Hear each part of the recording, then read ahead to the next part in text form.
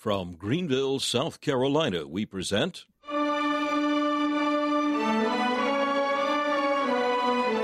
Let the Bible Speak.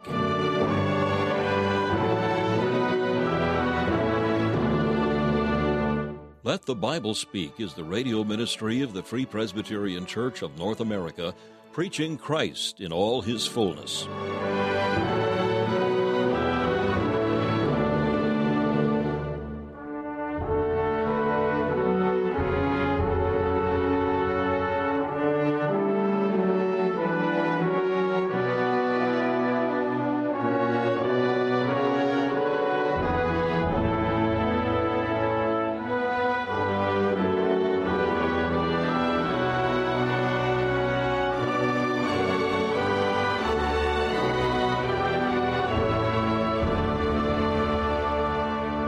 Thank you for joining us for another broadcast of Let the Bible Speak, featuring messages preached by Dr. Alan Cairns, founder of Let the Bible Speak Radio Ministries. Currently, Dr. Cairns is bringing a series of studies in the earthly life and ministry of the Lord Jesus Christ, messages that focus on the Savior himself, as revealed in his teaching and miracles, his atoning death on the cross, and his glorious resurrection. We'll hear from Dr. Cairns in just a few minutes. First of all, we invite you to enjoy this devotional thought from the pen of C.H. Spurgeon, as found in his collection called Morning and Evening. This morning's text is found in the Song of Solomon, chapter 3 and verse 1. I sought him, but I found him not. Tell me where you lost the company of Christ, and I will tell you the most likely place to find him. Have you lost Christ in the closet by restraining prayer? Then it is there you must seek and find him. Did you lose Christ by sin? You will find Christ in no other way but by giving up of the sin and seeking by the Holy Spirit to mortify the member in which the lust doth dwell. Did you lose Christ by neglecting the Scriptures? You must find Christ in the Scriptures. It is a true proverb, look for a thing where you dropped it. It is there. So look for Christ where you lost him, for he has not gone away. But it is hard work to go back for Christ. Bunyan tells us, the pilgrim found the peace of the road back to the arbor of ease, where he lost his roll, the hardest he had ever traveled. 20 miles onward is easier than to go 1 mile back for the lost evidence. Take care, then, when you find your master, to cling close to him. But how is it that you have lost him? One would have thought you would never have parted with such a precious friend, whose presence is so sweet, whose words are so comforting, and whose company is so dear to you. How is it you did not watch him every moment for fear of losing sight of him? Yet, since you have let him go, what a mercy that you are seeking him, even though you mournfully groan, "Oh, that I knew where I might find him!" Go on seeking, for it is dangerous to be without thy Lord. Without Christ, you are like a sheep without its shepherd, like a tree without water at its roots, like a sere leaf in the tempest, not bound to the tree of life. With thine whole heart seek him, and he will be found of thee. Only give thyself thoroughly up to the search, and verily, thou shalt yet discover him to thy joy and gladness.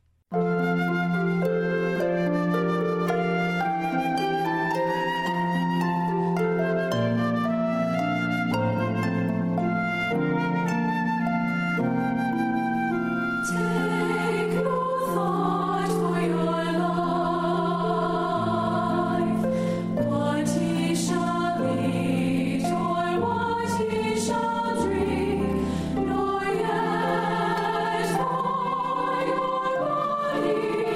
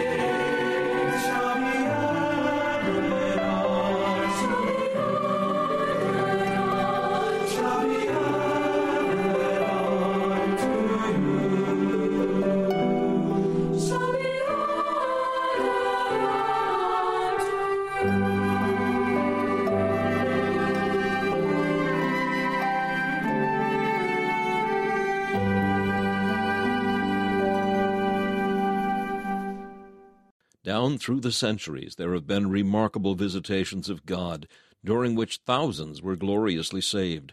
Times such as the Protestant Reformation, the revivals in England under John Wesley and George Whitefield, the Great Awakening in America associated with Jonathan Edwards, were times of genuine spiritual revival. The common factor in all of these events was an undeniable demonstration of the power of God rather than the ingenuity of man. In the early 1950s, such a revival occurred on the Isle of Lewis, one of the Hebrides off the west coast of Scotland. In the course of several years, hundreds of people were converted to Christ, and many churches were built to take care of them. Again, the Holy Spirit of God came down in power. The preacher during those days was the Reverend Duncan Campbell, yet what took place on Lewis was not due to his pulpit skills, but to the overwhelming moving of God among the people. Strong men, hardened sinners who mocked the preacher, were suddenly struck to their knees by the roadside under conviction of sin. Young people in a local dance hall left their frivolity and ran to the churches, crying for mercy upon their souls. Let the Bible Speak is pleased to make available CD copies of what happened during those revival times on the Isle of Lewis, including Duncan Campbell's own account of that, as well as personal testimonies of people who came to salvation in Jesus Christ during those revival times. To obtain your own copies of what happened at that time, just request the CDs of the Revival on the Isle of Lewis. You may call us at 864-244-2408. That's 864-244-2408. You may email us at info@faithfpc.org. That's info@faithfpc.org. Or if you wish, you may write Let the Bible Speak, 1207 Haywood Road, Greenville, South Carolina, 29615. That's Let the Bible Speak, 1207 Haywood Road, Greenville, South Carolina, 29615. You will be blessed greatly as you listen to these accounts of the power of God at work.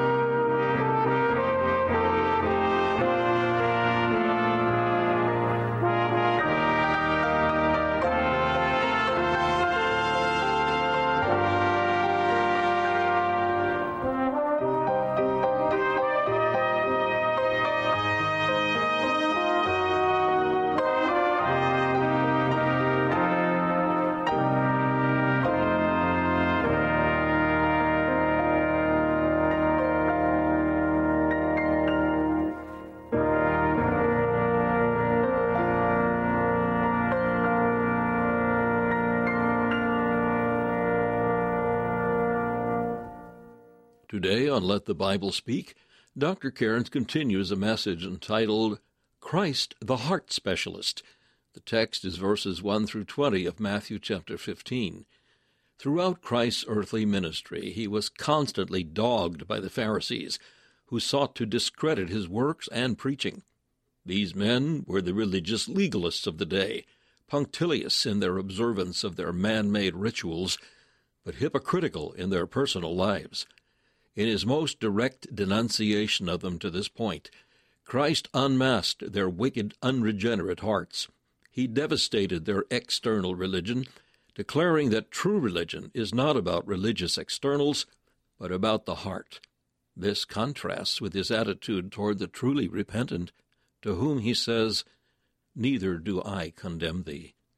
Now Dr. Cairns brings the next portion of this message, Christ, the Heart Specialist. All this traditionalism, especially the purification rites, were not merely childish frivolity. They were not unimportant things.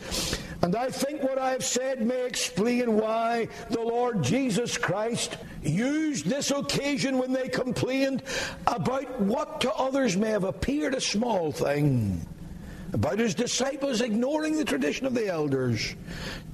Explain why he responded to it as he did. Certainly if these theological hitmen,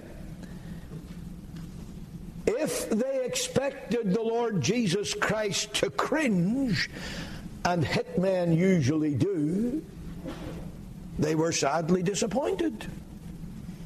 And if they expected that he would take the easy way out by simply telling the disciples to wash, again, they were disappointed. Because rather than those approaches, what he did was to launch upon them a devastating attack that brought their tradition and their hypocrisy to the light of the Word of God. We have read that he said, "Why do you transgress the commandment of God by your tradition?" And he chooses this example. He says, we all know that the law says, "Honor thy father and thy mother." Now, every Jew understood, and we should understand, that that includes the physical and financial support of your parents in need. It's not just saying, "I honor you." That's part of it. But there is the physical and financial support of parents by their children as it is needed. And as old age comes on, that becomes more and more necessary. Now, there's a big subject. And I'd better not get into that rabbit trail, otherwise we'll never get back to the text. For if anything flies in the face of the self-centered, pleasure-crazed philosophy of the day in which we live, when old people are expendable and nursing homes are the first, and by the way, I am not going overboard here. I thank God that there are such places when necessary. But when nursing homes are the first alternative for people who can't be bothered with their parents, if anything flies in the face of that philosophy, it's what Jesus Christ is teaching here. But anyway, he says, you're supposed to give them your money. But what do? Now watch it carefully. They developed a tradition that if they took that money and gave it as a gift to the temple, then they were free from their responsibility to their parents. They had given the money after all. The parents hadn't benefited by it. But the same dirty, hypocritical old rascals held on to the money that they would have had to give to the temple had they given their parents what they ought to have given.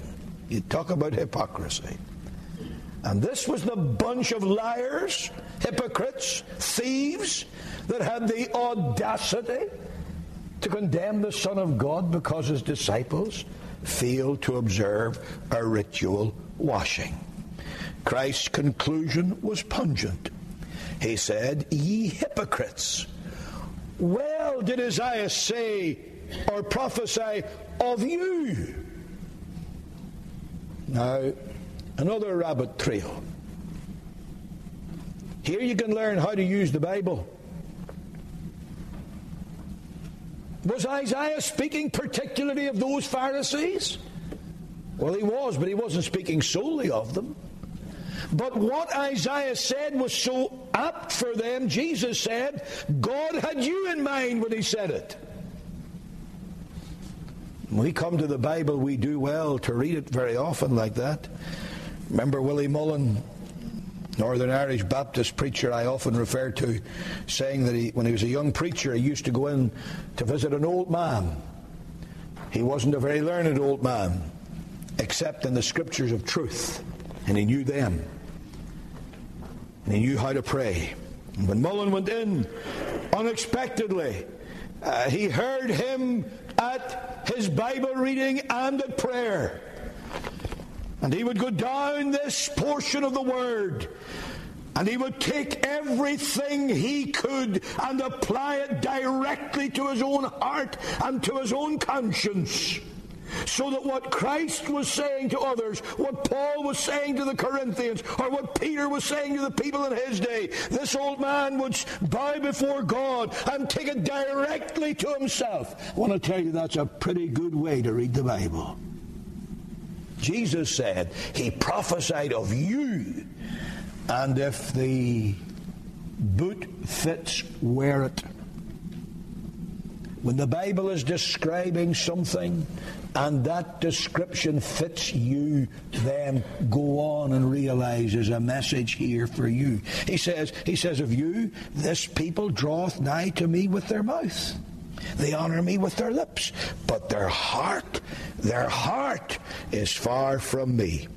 And he continued this expose as he called the people to him and says, hear and understand. And he gives them a brief sermon concerning cleanness and defilement. What defiles is not what you eat. By the way, notice the importance of that, because that anticipates Acts chapter 15 and the teaching of the apostles. It's not the apostles who first declared all meats clean. It is Christ.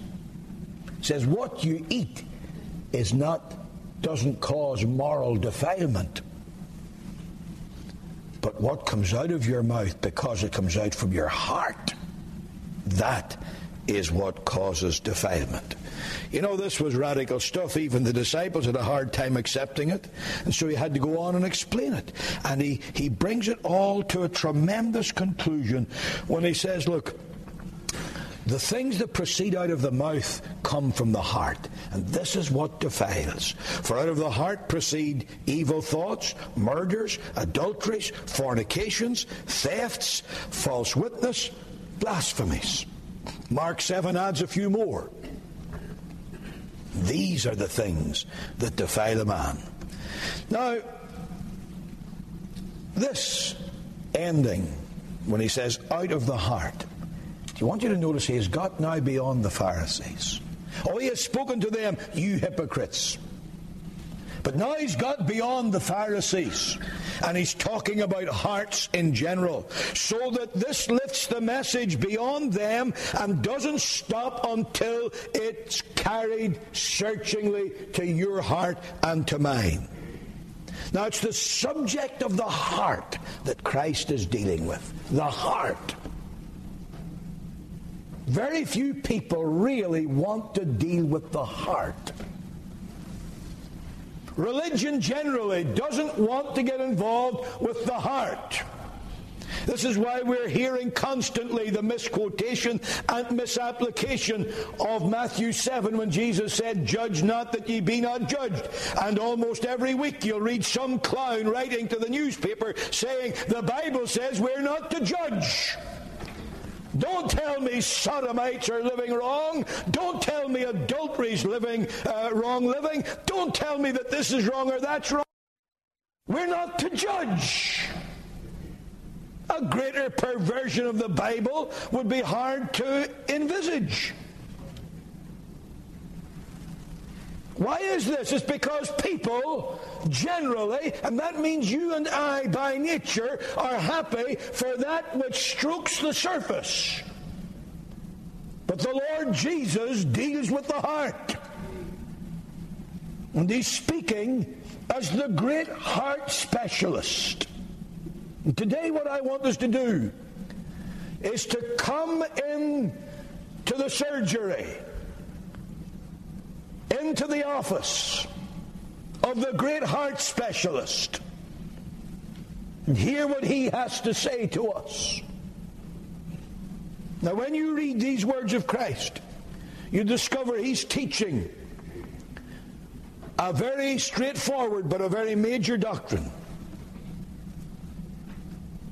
Knowing the hearts of saints and sinners, the Lord Jesus shows in the most radical terms that true religion is not concerned with empty ritual, but it deals with the natural corruption of the heart, and it leads men to a genuine heart relationship with God. That's the doctrine. True religion is never satisfied with ritual, with externals, or with surface things, with appearance. true religion deals with the corruption of the heart. And true religion leads to a genuine heart relationship with God. That's what Christ is teaching here. Now, as he teaches it, we may state three things. And I might even be brief, believe it or not. First, he knows the hearts of his people. And he does not condemn them. Verses 1 to 3 tell us how the Pharisees came condemning the disciples in order to get at Christ. But when Jesus looks at this complaint, he takes the very opposite line, and indeed he finishes what he has to say. To eat with unwashed hands does not defile a man. He would not condemn them. I have mentioned Alfred Edersheim. Edersheim believed, to me somewhat strangely, that Christ did not defend the actions of his disciples here. I think he did. According to Edersheim, it was a matter of indifference to Christ whether people washed or whether they didn't wash. But given the background, given that this was just part of a whole rotten, devil-inspired traditionalism that blasphemed God, I don't think Christ was in the slightest bit indifferent. Obviously, in itself, whether you sprinkle water in your hands before you eat or whether you don't is a matter of indifference. But this is not in itself. This is part of the tradition of the elders. Certainly it was not a matter of little consequence to Christ when the Pharisees used what we may even call matters of indifference and tradition to condemn the people of God. To Christ, they had crossed the line. And so he came to his disciples' defense, and he showed that the tradition that condemned them was at its root just dead religion. Now, I want you to get that. When a man's heart is right with God, when a sinner has been justified by grace through faith, when he has been accepted on the merits of Christ and washed in the blood of the Lamb, then Jesus says to that one, as he said to the woman whom the Pharisees were also condemning and seeking to have him condemned, neither do I condemn thee. Man, what a comfort in a world that hates Christians. What a comfort in a day and an age when the devil is using everything, it seems, in the press, in the political world, in the judicial world, in the entertainment world, using all at his disposal to rise up and to malign and to condemn the people of God. The Son of God comes along and says, you're a believer in Christ, you're washed in my blood, you're redeemed by my grace, and I do not condemn you. What a comfort. And further than that, we can go and say, let them curse, but bless thou. If I have to choose between the curse of man with the blessing of God and the blessing of man with the curse of God, it doesn't take me to have much brains to know where my choice lies. I will gladly say, let them curse. Let them curse. What does it matter?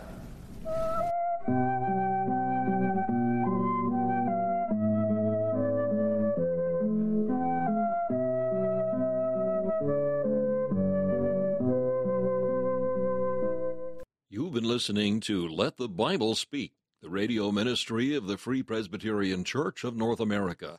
We hope you've enjoyed and benefited from today's program. We're here as your servants for Christ's sake. If we can be of any further help to you in the things of the Lord, we invite you to contact us. Our mailing address is Let the Bible Speak, 1207 Haywood Road, Greenville, South Carolina, 29615. That's Let the Bible Speak, 1207 Haywood Road, Greenville, South Carolina, 29615. If you wish, you may call us at 1-864-244-2408. That's 1-864-244-2408. Our email address is info@faithfpc.org.